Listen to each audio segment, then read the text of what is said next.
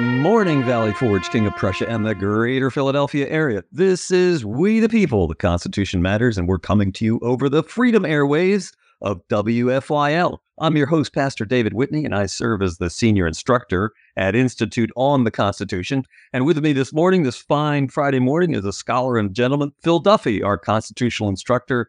And we've been taking a look at some of the foundational problems that we see with the construction of our United States Constitution. It is a great document. It's probably the best Constitution the world has seen, but it has some flaws, and we're trying to identify those foundational issues, those foundational problems that really need to be resolved, because quite clearly, as we look at what's happening in our country today with our federal government and with our state governments as well, we clearly are not preserving liberty as was designed by our founders, who said that the whole purpose of government was to protect and defend your God-given rights. And we see Washington, D.C. clearly is not doing that. Our state capitals are not doing that. And we have a government that's not just run amok and run afoul, but appears to be on a trajectory to produce a system of tyranny.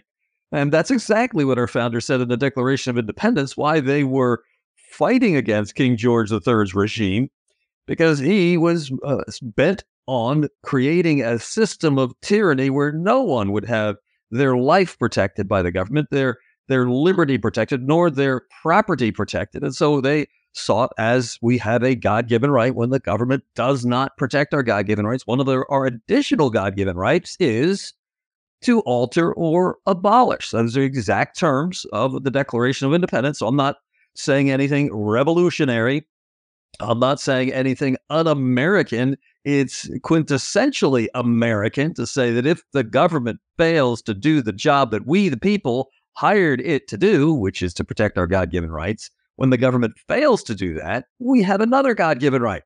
And that is the God-given right to either alter that government, if it can be altered, or to abolish that government and establish one that will protect our God-given rights. And actually, that's the entire argument of the Declaration of Independence. And they were appealing to the whole world. Here's the reasons why we're separating from Great Britain. Here's the reason why we've rejected King George III as our king, and we're going to establish a Republican form of government, not the party, no, not the political party, but the philosophy of government, a republic, not a democracy, as they clearly stated in many, many of their writings. And they argued that they had a God-given right to do exactly that, because if indeed the whole purpose of human civil government is to protect our God-given rights, and you're living under a civil government that does not protect your God-given rights and instead attacks your God-given rights, well, you clearly have a right to step out from under such a government, because it really is not a true civil government. It is a tyrannical government. That is, a government has been taken over by, well, I guess you could call them criminals.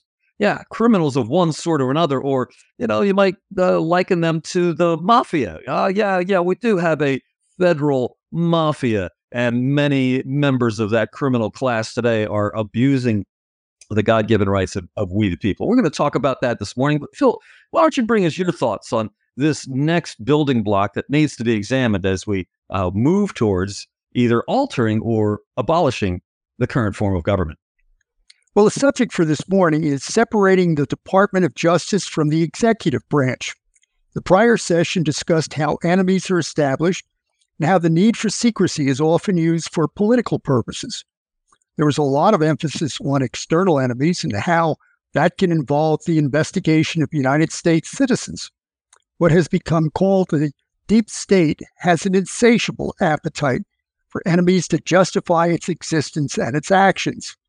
If external enemies fail to provide the crisis atmosphere the deep state requires, it will turn to internal issues such as race, gender preference, and ecological perception to keep the political pot boiling. If there is an idea underlying this, it is that there is rarely a clear line between external and internal matters, and we should not be surprised that a nation's surveillance organizations, no matter how constructed, will rarely restrict their activities to either external or internal matters. All surveillance/investigatory agencies pose a threat to individual liberty. It is time to shift our focus to the prosecutorial function of government, which at the federal level of the United States government is the Department of Justice. In doing so, we will constantly need to reference actions in the surveillance/investigatory function, which work hand in glove with the prosecutorial function. Historically, the surveillance state can be traced to the Palmer raids immediately after World War I, the subsequent deportation of the so-called Soviet Ark, bearing the notorious Red Emma Goldman and other political enemies. J. Edgar Hoover, then recently graduated from law school, was hired by the Attorney General A. Mitchell Palmer to create lists of red suspects who would then be raided and brought to trial. This was the period of the first Red Scare, and it ran its course soon after it was initiated. The Federal Bureau of Investigation, or the FBI, was created in 1908 under President Theodore Roosevelt. At that time, it had less than 40 employees, but has grown to an employment of 35,000. J. Edgar Hoover was appointed as assistant director in 1924, and later in that year was elevated to acting director. By the time of his death in 1972, he had become one of the most feared persons in the federal government. For most of us, the modern operations of the FBI are more relevant, and they began on July 5th, 2016, when FBI Director James Comey announced in a press conference that Democratic presidential nominee Hillary Clinton's use of a private email server to store confidential government information should not be prosecuted in spite of the fact that she had been guilty of this federal crime. Comey offered no supporting reason for his opinion, nor did he suggest why he had usurped the role of the Department of Justice in publicly issuing that opinion. According to traditional understanding, the role of the FBI is to investigate charges for federal crimes, and the Department of Justice has the responsibility for determining if prosecution is appropriate. Attorney General Loretta Lynch voiced no opposition to Comey's public announcement, finding herself in the difficult position as an attorney general appointed by a Democratic president and having to make a decision to prosecute the leading Democratic candidate for the presidency in 2016. In contrast, Republican candidate and later President Donald Trump found himself on the defensive for alleged collusion with the Russian government to influence the outcome of the 2016 election. The FBI under James Comey was deeply involved in this unprecedented investigation of the presidential candidate that was based primarily upon the discredited Steele dossier. Concerning the actors behind this hoax, The Guardian has reported that Hillary Clinton's 2016 presidential campaign and the Democratic National Committee have agreed to pay $113,000 to settle a Federal Election Commission investigation into whether they violated campaign finance law by misreporting spending on research that eventually became the infamous Steele dossier. Of course, the $113,000 payment is coffee change considering the magnitude of the crime. The third event in the sequence of weaponization of the FBI is the Hunter Biden laptop case, which is clouded by charges that the investigation by the FBI has been slow-walked. The case is complicated by numerous federal charges, including failure to register as an agent of a foreign entity, tax evasion, and according to the United States Attorney's Office for the District of Delaware, from on or about October 12, 2018 through October 23, 2018, Hunter Biden possessed a firearm despite knowing he was an unlawful user of and addicted to a controlled substance. Getting to the truth in all these charges has consumed significant time by parties on both sides of the matter and cannot be fully addressed here.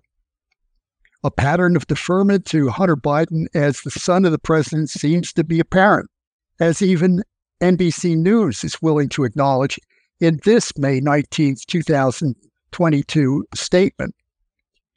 From 2013 through 2018, Hunter Biden and his company brought in about $11 million via his roles as an attorney and a board member with a Ukrainian firm accused of bribery and his work with a Chinese businessman now accused of fraud, according to an NBC News analysis of a copy of Biden's hard drive and iCloud account and documents released by Republicans on 2 Senate committees. The documents and the analysis, which don't show what he did to earn millions from his Chinese partners, raise questions about national security, business ethics, and potential legal exposure. In December 2020, Biden acknowledged in a statement that he was the subject of a federal investigation into his taxes. NBC News was first to report that an ex-business partner had warned Biden he should amend his tax returns to disclose $400,000 in income from the Ukrainian firm Burisma. GOP congressional sources also say that if Republicans take back the House this fall, they'll demand more documents and probe whether any of Biden's income went to his father, President Joe Biden. If critics of the Biden administration before the plea deal offered by the Department of Justice suspected politicization of departments that are the responsibility of the executive branch of the federal government, they were convinced after. NPR describes the plea deal. Hunter Biden, the surviving son of a president, has been charged with federal offenses related to his taxes and business dealings, the U.S. Justice Department said Tuesday. The younger Biden has agreed to plead guilty to 2 misdemeanor offenses related to his filing of federal income taxes. Federal authorities also charged him with a felony firearm offense for which he agreed to enter a pre-trial diversion agreement that allows him to avoid prosecution. According to David Weiss, the Delaware U.S. attorney, Biden did not pay federal income taxes for either 2017 or 2018, despite owing more than $100,000 in taxes each year. Additionally, in October 2018, Biden possessed a firearm, despite knowing he was an unlawful user of and addicted to a controlled substance, Weiss' office said. If convicted, Hunter Biden faces a maximum penalty of 12 months in prison on each of the tax charges and a maximum penalty of 10 years in prison on the firearm charge. But Weiss' office noted that the actual sentences determined by judges are typically less than the maximums. A source familiar with the deal said the Justice Department had agreed to recommend probation on the tax charges, but a judge will make the ultimate decision. In particular, the Heritage Foundation challenged the deal in federal court and was successful. According to the Heritage Foundation's Daily Signal, plea agreements are generally straightforward. The terms are, with perhaps minor modifications, standard and set forth the complete agreement between the government and the defendant, what rights the defendant will waive, the charges to which he will plead guilty, any charges that the government will forego in return for the defendant's guilty plea, what the potential sentence will be, and what recommendations, if any, the government will make at the time of sentencing. After the judge has established the defendant is competent to enter the plea and is knowingly and voluntarily doing so and has established that there is a factual predicate for the plea, the judge, pursuant to Federal Rule of Criminal Procedure 11C1A, makes a determination about whether accepting the plea agreement serves the interests of justice. If she concludes that it does, she accepts the plea and sets a future date for sentencing. Of course, if the judge concludes that the agreement is not in the interests of justice because, let's speculate, the government conducted a shoddy investigation and the deal is excessively lenient, which would certainly accord with the views of the two whistleblower IRS agents who were assigned to the case, Gary Shapley and Joseph Ziegler, then the judge can refuse to accept the plea. Apparently, the charges against Hunter Biden still remain open, and there's hope that further investigation will lead to discovery of more wrongdoing by the younger Biden. Regardless of the outcome, weaponization of executive surveillance, investigatory, prosecutorial functions raises significant constitutional questions related to the Constitution's wording and intent. Beyond that is the question of the Constitution's basic structure, and that structure's failure to block obvious political conflict of interest. Let's look at the wording in the Constitution first. There is nothing in that document that specifically grants the federal government either surveillance or investigatory powers, nor is there anything specific that establishes a Department of Justice with prosecutorial powers. There are only two departments that are specifically created by the Constitution: the Treasury and a Postal Service. The Treasury is referenced in Article 1, Section 6. The senators and representatives shall receive a compensation for their services to be ascertained by law and paid out of the Treasury of the United States. The Postal Service is referenced in Article 1, Section 8. The Congress shall have the power to establish post offices and post roads. It is difficult to picture operating a government without a Treasury function, but why is it necessary for the federal government to operate postal service? Why it is necessary for a federal government to operate a postal service isn't obvious. Hasn't the free market demonstrated the ability to deliver documents and packages more cost effectively? Hasn't the federal government created a monopoly for itself, and one that is constantly losing money? Admittedly, we're on a tangent here, but the point is to reveal the irrationality of the entire department creating mechanism of the federal government. We might look at where the Federal Department of Justice is explicitly described in the Constitution. We'll waste a lot of time because it's not there. Does that mean that the creation of the Department of Justice was unconstitutional? And what about all those subsequently created departments like the Department of the Interior, the Department of Education, and others? Are all of these unconstitutional? The surprising answer is that all are constitutional according to Article 2, Section 2 of the Constitution, which states, "The President shall have power, by and with advice and consent of the Senate, to appoint all other officers of the United States, whose appointments are not herein otherwise provided for, and which shall be established by law. But the Congress may by law vest the appointment of such inferior officers as they think proper in the President alone, in the courts of law, or in the heads of departments." Now compare that with Jefferson's complaint of King George III in the Declaration of Independence. He has erected a multitude of new offices and sent hither swarms of officers to harass our people and eat out our substance. In other words, the Constitution is absolutely contradictory to the Declaration of Independence. Does that mean that the previously mentioned departments are operating constitutionally? Of course not. The operation of any federal department must be constrained by the concept of constitutionally enumerated powers.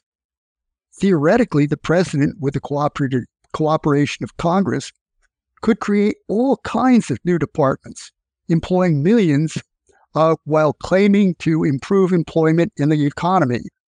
It all sounds like a Lewis Carroll through the looking glass kind of world. Are we surprised that it operates so crazily? Let's look at the need for legal services within the federal government, something that George Washington must have considered when he appointed his fellow Virginian, Edmund Randolph, to be his first Attorney General. And let's assume that there is a need for legal services throughout the legitimate federal functions. Comprising most lawyers, Congress hardly seems to have a need for additional lawyers to advise it. Nonetheless, Congress has its own legal services. The executive branch has its legal services separate from the Department of Justice. The Office of the Attorney General was established in 1789 by Section 35 of the Judiciary Act. And there shall also be appointed a meet person, learned in the law, to act as Attorney General for the United States, who shall be sworn or affirmed to a faithful execution of his office, whose duty it shall be to prosecute and conduct all suits in the Supreme Court in which the United States shall be concerned, and to give his advice and opinion upon questions of law when required by the President of the United States, or when requested by the heads of any of the departments, touching any matters that may concern their departments, and shall receive such compensation for services as shall by law be provided. If a president already has access to the legal services of the Attorney General, why does a president need a separate office of the General Counsel? And every department that has been created seems to require its own legal counsel. Under the centralized government, it appears that the need for lawyers multiplies faster than rabbits in nature. If a president appoints an attorney general with the advice and consent of the Senate, it should be obvious that the ominous investigatory and prosecutorial functions of government are likewise subject to political pressure. All that is necessary is for one political party to control both the presidency and the Senate, and the door is open to weaponization of these functions against political opponents. We also see there is a certain borderline constitutionality in these functions. Technically, they are consistent with the Constitution, but one has to question why the elaboration of these functions is left to the whims of ordinary legislative processes rather than being enumerated in the Constitution. It is when we consider the Frankenstein principle, the idea of giving to a political body that we create the power to investigate, prosecute, and judge us, that we should have our greatest reservations. It is not that we expect to be immune to legitimate law, but that when that is necessary, it should be consistent with the judgment by our peers, a recognized principle of justice. Of all of the levels of government, the federal level is the most remote from us. It is difficult to accept that when we are investigated, prosecuted, and judged in the federal system, that we are being treated by our peers. There is also the issue of state versus federal sovereignty to be considered. How much of sovereignty has been silently removed from the states and absorbed in the federal monster? Consistent with that thinking, much of what the federal government does today should be removed from the federal jurisdiction to that of the Council of the States. In any case, accumulating these functions under the president represents a dangerous concentration of powers. If Montesquieu's separation of powers is to work to protect the people's rights, the executive branch of the federal government should be limited to executing the will of the people. Oh, I fully agree. And by the way, just going back to that, plea deal that Hunter Biden was getting, I think I heard that the judge discovered something that just outraged, I guess it was her, that there was a part of the plea deal, and I forget what side bar it was in that, but then it basically said that if Hunter Biden accepted this plea deal, no further charges for any crimes he has committed would be done. In other words, he was going to be free and clear, no further investigation. So I'm glad that the whole thing failed, because really that criminal needs to be brought to justice. Wow, it is a mess.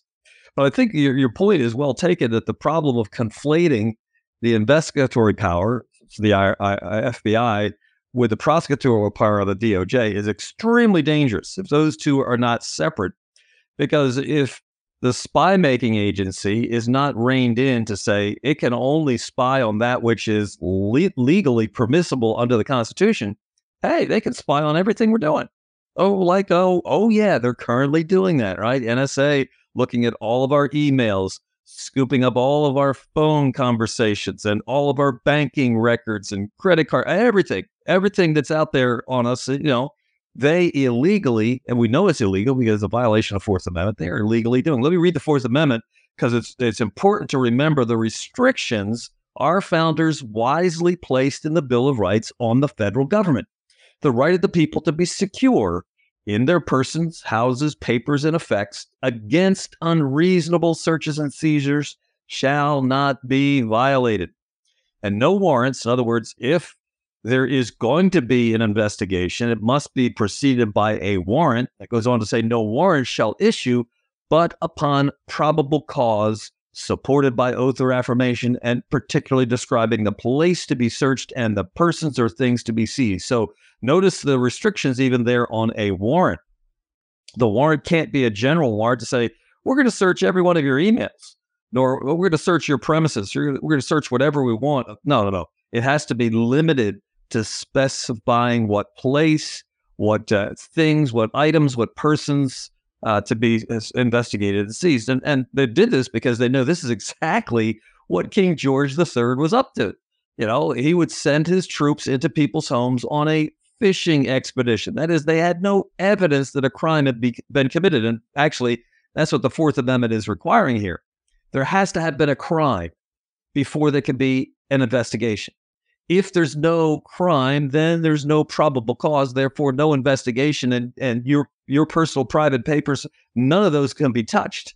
But during the colonial era, the king was infamous for sending his lobster backs into people's homes to rifle through all their papers, and the papers were particularly important because of the Stamp Act, which required every piece of paper basically that had to receive a stamp indicating that piece of paper paid the tax, the stamp that, So they go looking, not knowing whether or not you had any illegal paper in your house, but they would go searching through all of your papers, overturning everything in your home to find that one piece of paper that did not have the stamp on it indicating that you had not paid the proper tax for that piece of paper. This is exactly the problem.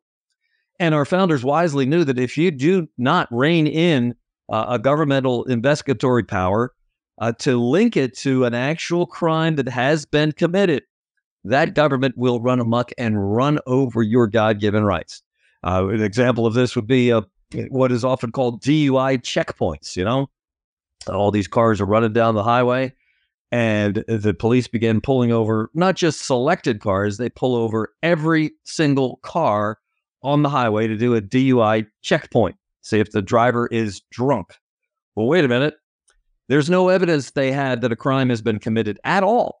None. They have no evidence that a crime has been committed, but they're going to go looking for the crime. And this really reminds us of the communist, I forget his name, Burkhardt or something of that nature, but he was Stalin's henchman, and he said, show me the man, and I will show you the crime. And that's exactly the opposite of our founders' approach that says, no, there must have been a crime committed before we begin any investigation of any searching of anyone's private papers or information. And again, our government has gone communist in this respect, that they're searching and investigating all of us. The largest employer in my county is NSA, that spy agency that admittedly Snowden blew the whistle on them. They're spying on all the Americans. Illegal, unconstitutional, violation of the Fourth Amendment. But they're doing it. They're spying on it. In fact, they have so much information they're vacuuming up that they could not contain it at Fort Meade, there where the NSA is housed. And they built a huge facility out in Utah with mega computing power and mega storage power. And they're vacuuming up, I understand, not just our information, but information from everyone on the whole planet. It's like, what in the world? Where in the world did our government ever give permission for such a spy agency to be created? So the FBI is a piker in comparison with what the NSA is doing. We have a government that is so far out of control from the limits that our Constitution has placed upon it that I think you're absolutely right, Phil. We've got to draw them back in either by altering our form of government or, shocking as it may sound, abolishing our form of government and creating a government that will stay within the bounds. And I agree with you that means we need to secure the check that was designed originally, that was the state governments against the federal government. We need to re-secure that check. It was not secured as firmly as it needed to be in the founding era. And one of the illustrations of, way overreach that is going on is when Trump, just this past week, was indicted again. And the indictments against him recognize this kind of violation. They say he obstructed an official proceeding. There was a conspiracy to obstruct an official proceeding. There was a conspiracy to defraud the United States. And there was a conspiracy to prevent others from carrying out their constitutional duties. Now, all of these are related to January 6th. And they're claiming that Trump was the mastermind behind January 6th, and it's all of his fault. And January 6th was an attempt to overthrow the government, an absolute lie, by the way. Because if you look at what was happening from not the plants from the FBI, and that's the other criminal thing going on there. We had people from the FBI, hired employees of the FBI, agitating and seeking to get people to enter the Capitol building. That is, there were protesters there who were protesting what was being done, but they did not think they would enter the Capitol building. That was not on their plan. But it was the plan of the FBI to get these people in by whatever means, to agitate and to urge people to go in and to be agent provocateurs there in the crowd. And we are not being told how many, but we know there were FBI agents doing this and perhaps other federal agents doing this for pay. That is, they were trying to create the incident that was ultimately created. And so Trump has been, these charges have been leveled against him.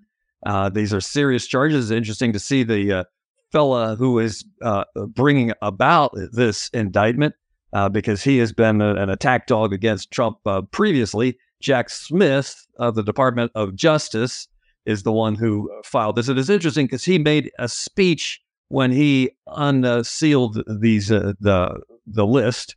And in that unsealing of the list, again, he draws it all back to January 6th. He says that, and I quote Jack Smith, "The attack on our nation's capital on January 6, 2021 was an unprecedented assault on the seat of American democracy." Well, I pause right there. We're not a democracy. We're a republic. And I'm sure this guy has sworn an oath to the Constitution, but obviously he doesn't understand our form of government. He believes we're a democracy. Either that or he knows we're not a democracy, we're a republic, and he's lying because that's what federal officials are supposed to do, lie to the people, right? Okay. He continues, "As described in the indictment, it was fueled by lies by the defendant, that is President Trump, targeted at obstructing a bedrock function of the U.S. government, the nation's process of collecting, counting, and certifying the results of the presidential election." And so the message is very clear. It's all about January 6th, which we know was engineered and designed by the leftists in order to create a false flag and say, look, we got a terrible insurrection. They're trying to overthrow the government. No, they're not trying to overthrow the government. They're trying to do what our First Amendment promises us that we have guaranteed to us, one of our God-given rights among the series of God-given rights of freedom of religion, freedom of speech, freedom of the press, is the God-given right that Congress shall make no law abridging the right of the people peaceably to assemble. And that's what they were there, peaceably to assemble. There was some violence, but some of that violence is clearly connected with the FBI agitators that were in the crowd, people hired to create violence. Think of that. Our government hiring people to create violence, to create a crime, and then blame it on the people who've gathered there peaceably to assemble. We have a God-given right to peaceably assemble and a God-given right to petition the government for a redress of grievances. And that's what they were there for on January 6th. They recognized that there was fraud, clear fraud in Georgia, in Arizona, a long list of states where their elections and their election system was so corrupted that those who came to protest understood that this was not an honest election. And the outcome of this election was not what we, the people, wanted it to be. So we have a politicization of the Department of Justice, a weaponization of the FBI. And as you pointed out, Phil, the two of these working together are destroying our constitutional republic. And this is pure politics. It's not about justice, because if it was about justice, as you've mentioned already, Hillary Clinton had committed crimes of treason by putting information in an insecure server, a violation of federal. And was she prosecuted? Of course not. The crimes that she committed, the crimes that Comey himself committed, and on the list goes of criminals, Schiff and so on. These people have all been given a pass. They have been able to commit all kinds of crimes. But Trump, we're going to go after him because he had some papers. How about those papers that Biden had all over? Many more papers.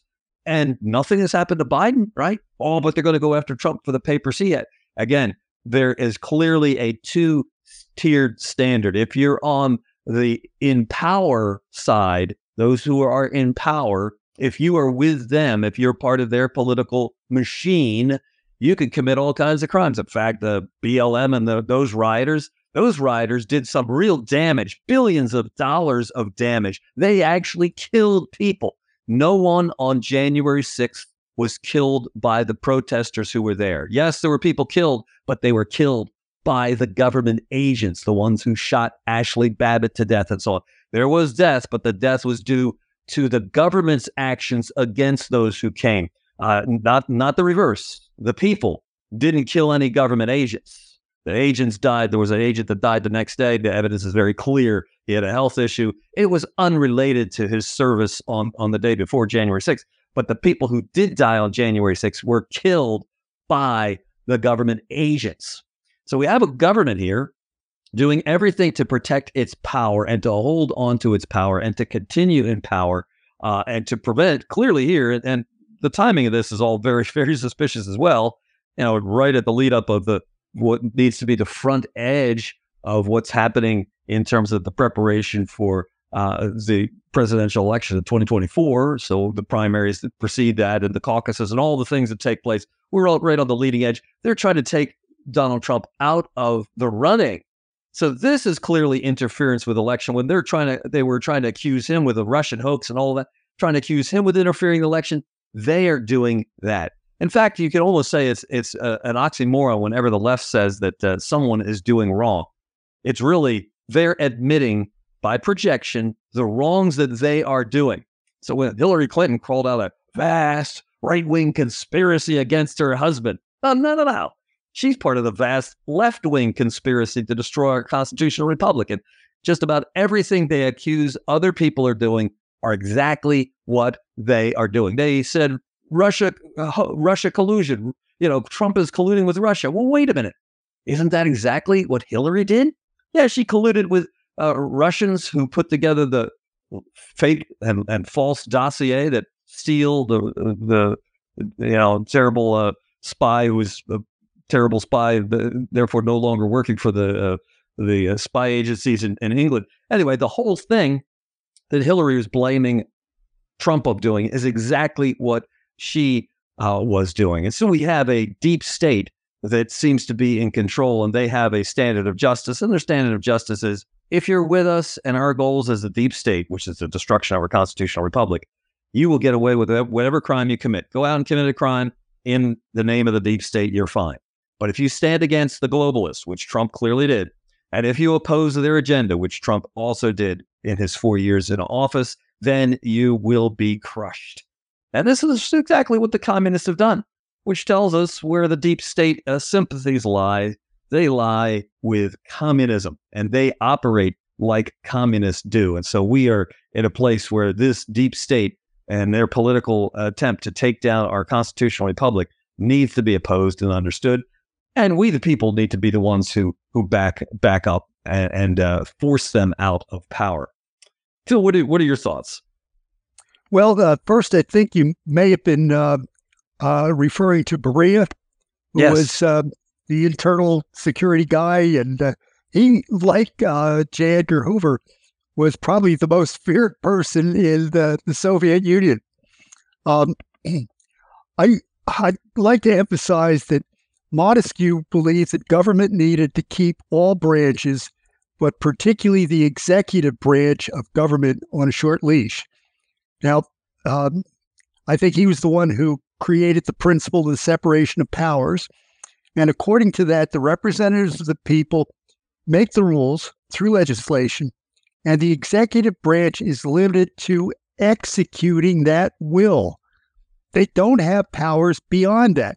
That is clearly outside of the intent, and one has to raise questions about this whole idea of being able to spy on the citizens, particularly those who have committed no offense whatsoever, and also to determine who will be prosecuted. That seems like a conflict of interest that is very, very significant. Guys, I like your idea of saying that there needs to be a council of states that really have those powers in their hands, and therefore you've got 50 that are check and balance against each other, as well as 50 that are preventing the federal Leviathan, the federal monster, the federal Frankenstein, I guess you'd call it, or I call it the federal mafia, from ever gaining that kind of power in their hands. And you know, at one time in the history of our country, you could look at that and say, well, you know, if they're just going to look at the papers in your house and so forth, that's no big deal. But now we know that their spy capacity is just enormous. You know, actually, we know that they're spying on us with our cell phones. They know the location of where we're at with our cell phone. They know the conversation we have. They know the emails and the text messages.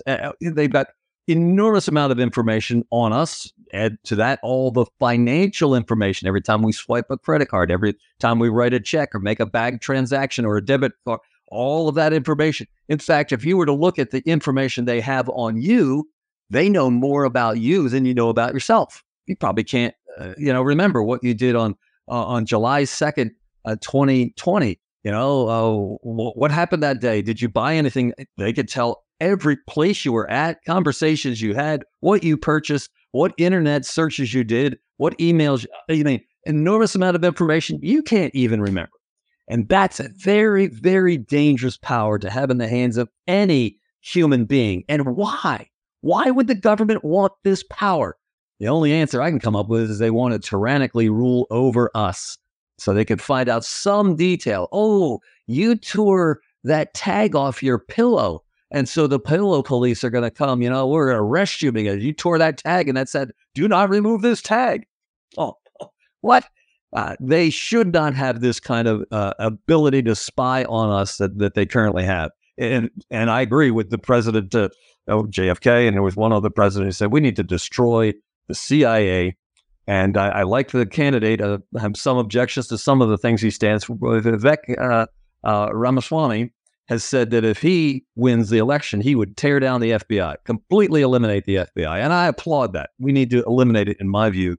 It's an agency out of control, along with the DOJ, obviously. As you said, we need to return those powers to the state governments.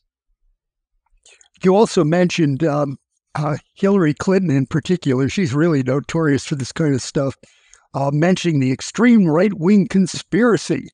And I've just been reading a particular chapter in Charles Mackey's Extraordinary Popular Delusions and the Madness of Crowds.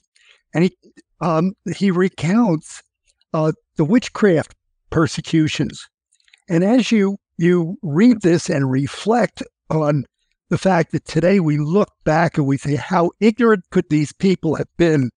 How superstitious could they have been? We feel above them. And yet, here we have a vestige of that kind of thing going on right today. I mean, basically, this is Hillary Clinton claiming a witchcraft persecution. Yeah. Just because we're right wing or because, for example, you support the Constitution of the United States. I mean, how does that make you a threat to the United States? I can't follow it. Well, here's how it works, Phil. It makes you a threat to the deep state. Because if you truly stand for the Constitution, which we do, and that's the purpose of We the People, the Constitution Matters, we're teaching the principles of our founding. And if you stand for the Constitution and you are opposed, as we are, to anyone who violates their oath of office to the Constitution, they are a criminal. They should be dealt with as a criminal, in some case, dealt with as a traitor to their country. They have betrayed their country. And I think there's evidence that Biden has done this, and his deals with Ukraine, bribery going on there, his deals with China and bribery going on there. All of those things are such that we say, well, wait a minute. If this person has betrayed their country, well, what about those who are committed to the destruction of our constitutional republic in the deep state? These are enemies of we the people.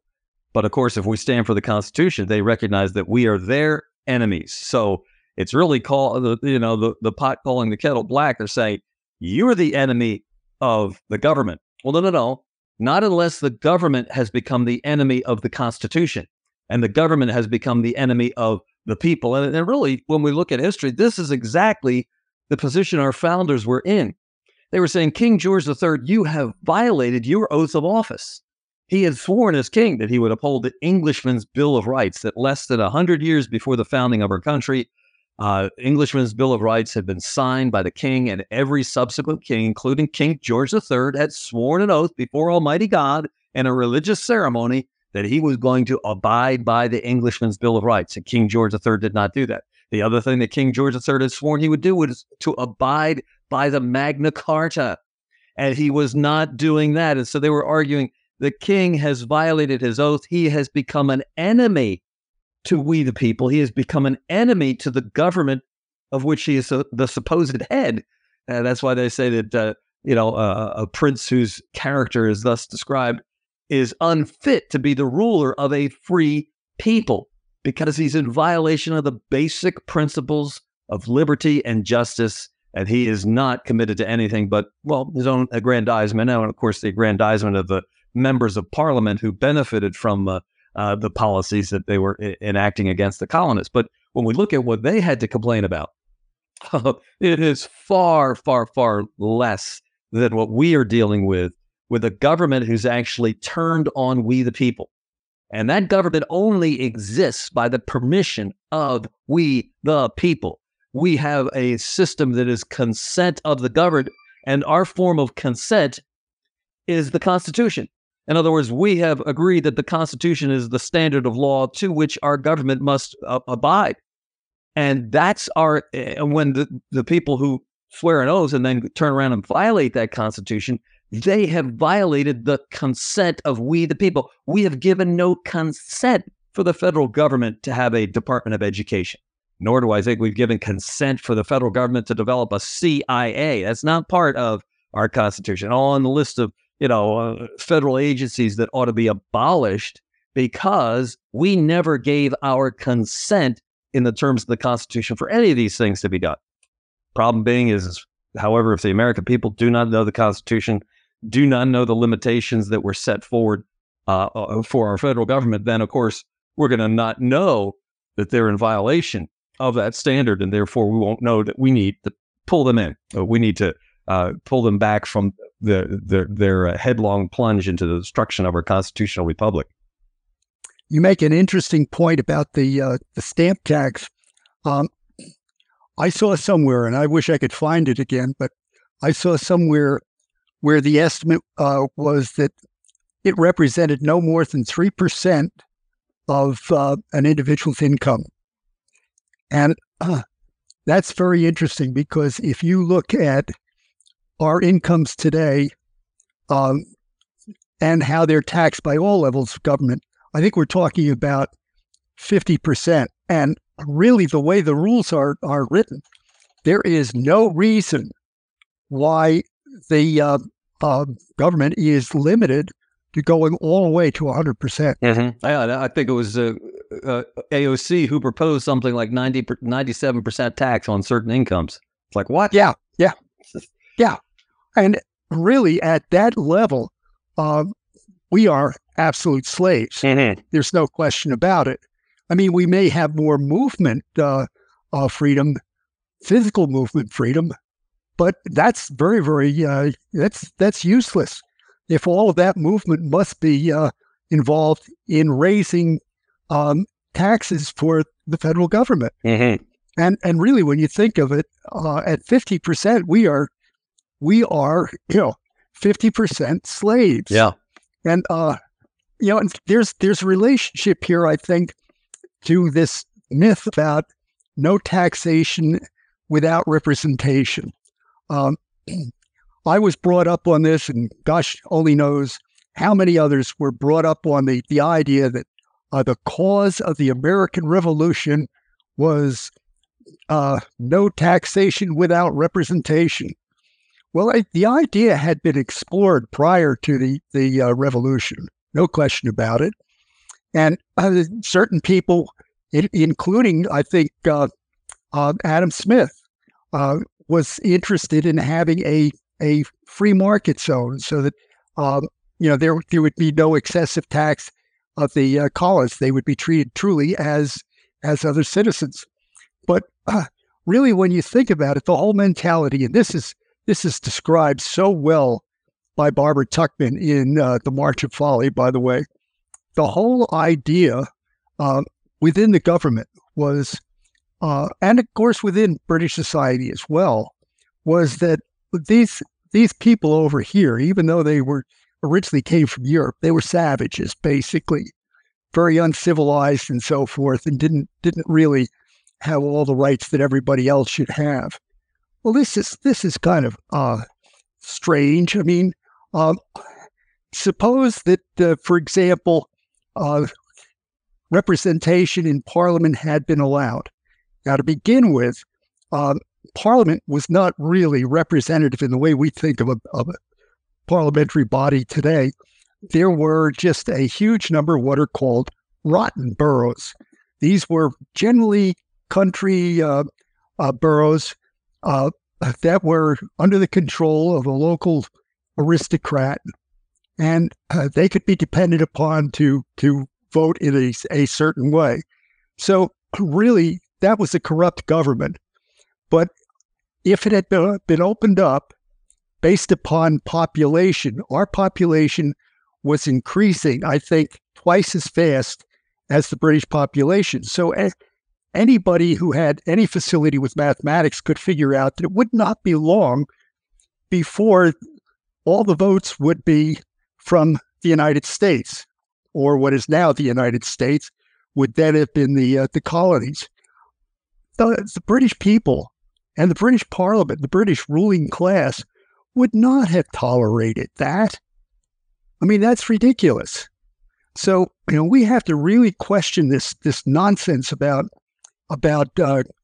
no taxation without representation. It's an absurd idea, and it's used as a cover-up. Mm-hmm. And basically, the idea is, the corollary, if you will, is that, well, now that you have representation, we can tax you to death.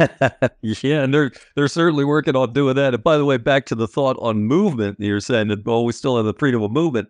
During COVID, it was interesting to see my state. There were threats, you're going to be pulled over by the cops because if you're out on the street, you're spreading COVID and we got to lock you down your home. I mean, I don't know that ever happened, but there was certainly the threat that I remember passing by a firehouse, and the flashing sign outside the firehouse was, "Go home, go home, go home." It's like, yeah, nice message from your government. Don't go moving about.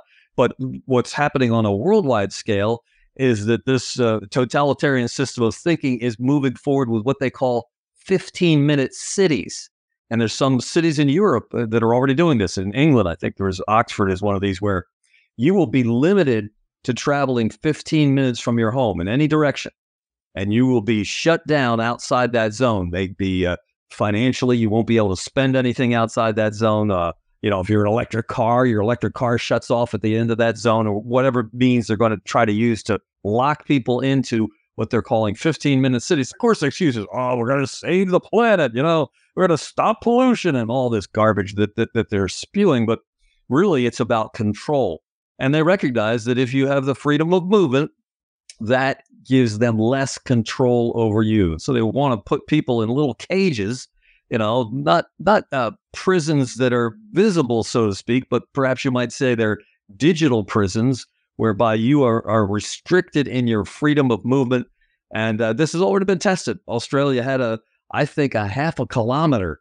You would be arrested during COVID if you were found more than half a kilometer from your place of residence. So you went out jogging one day and you turned down the wrong way and you went half a kilometer away. Sorry, the police were going to arrest you for that movement. So this is being tested because the totalitarians recognize that to control people, they have to control movement as well as income, as well as your thoughts, everything they want. And so we're looking at a kind of 1984 scenario where the absolute control of not only everything in your environment and your life, but most of all, your thinking. That's what they couldn't stand with, Winston there. It was apparent his thinking had got out of the box of what the 1984 system, their newspeak and all the things that they were doing to control their thinking, that they failed with him. And so they had to beat him back into submission. Well, God help us. We don't want to ever move into that sort of system. But unless we, the people, think through carefully what's being done to us and have the standard of our Constitution to measure what is permissible for our federal and state governments to do and what is impermissible. In other words, unless we stand up and fight for our liberty, I believe we're certainly going to lose it. Well, Pastor Whitney, just very quickly here, you mentioned the commitment to the destruction of the Constitution. And of course, where did all of that start? You can go back into the past and it's very difficult to find out, but we do know where it started formally. And it started specifically with addresses made by Woodrow Wilson, who was not just a Democratic president. He was a progressive Democratic president. In other words, He represents the people who are in charge right today. And that's how it started. And the history of that is important to understand because the destruction that began with Woodrow Wilson was added to and piled on with great force by Franklin Delano Roosevelt. FDR was one of the most destructive presidents, but he was not the only one. I mean, LBJ with his great society, and we're going to tax you to death, and we're going to do this war on poverty and all. And then I have to say that other than Ronald Reagan and Donald Trump, those two presidents in my lifetime, well, no, I have to add the exception because I was alive when JFK was assassinated. And other than JFK, Reagan, and Trump, all of the other presidents, in my view, every one of them contributed to the destruction of our constitutional republic and the establishment of this new world order, this totalitarian government in which you will have none of your God-given rights protected. That's exactly where this is headed if we don't stand up and fight against it. Well, I can go back to the FDR years, and I can assure you that you are absolutely on target. Now, when we look at that New Deal, I think there was a good book put out, New Deal or Raw Deal. So if you want to read how bad what FDR did to our country in those days, it's all there. But we, the people, can recover because we are the source of authority for our government. We're the one that God has given us rights. Those rights come from Him and from Him alone. And if the purpose of government is to protect our God-given rights, we, the people, are in charge of that. That's what our founders understood. They said, we're not under the thumb of King George III. Consent of the governed means we need to consent to be under his thumb. And if we don't consent because he's not protecting our God-given rights, we can alter or abolish. But we need a standard by which to do that. And that's why what we're doing here, We the People, the Constitution Matter, is aimed at doing exactly that. If you'd like to communicate with us, use my email, dwhitney, DWHITNEY, at The American View, all one word, theamericanview.com, dwhitney at theamericanview.com. And we encourage you, check out the website, 1180 WFYL. Our podcasts are there for the past 5-6 years. Great resource. And join us again next Friday morning at 8 a.m. We the People, the Constitution Matters.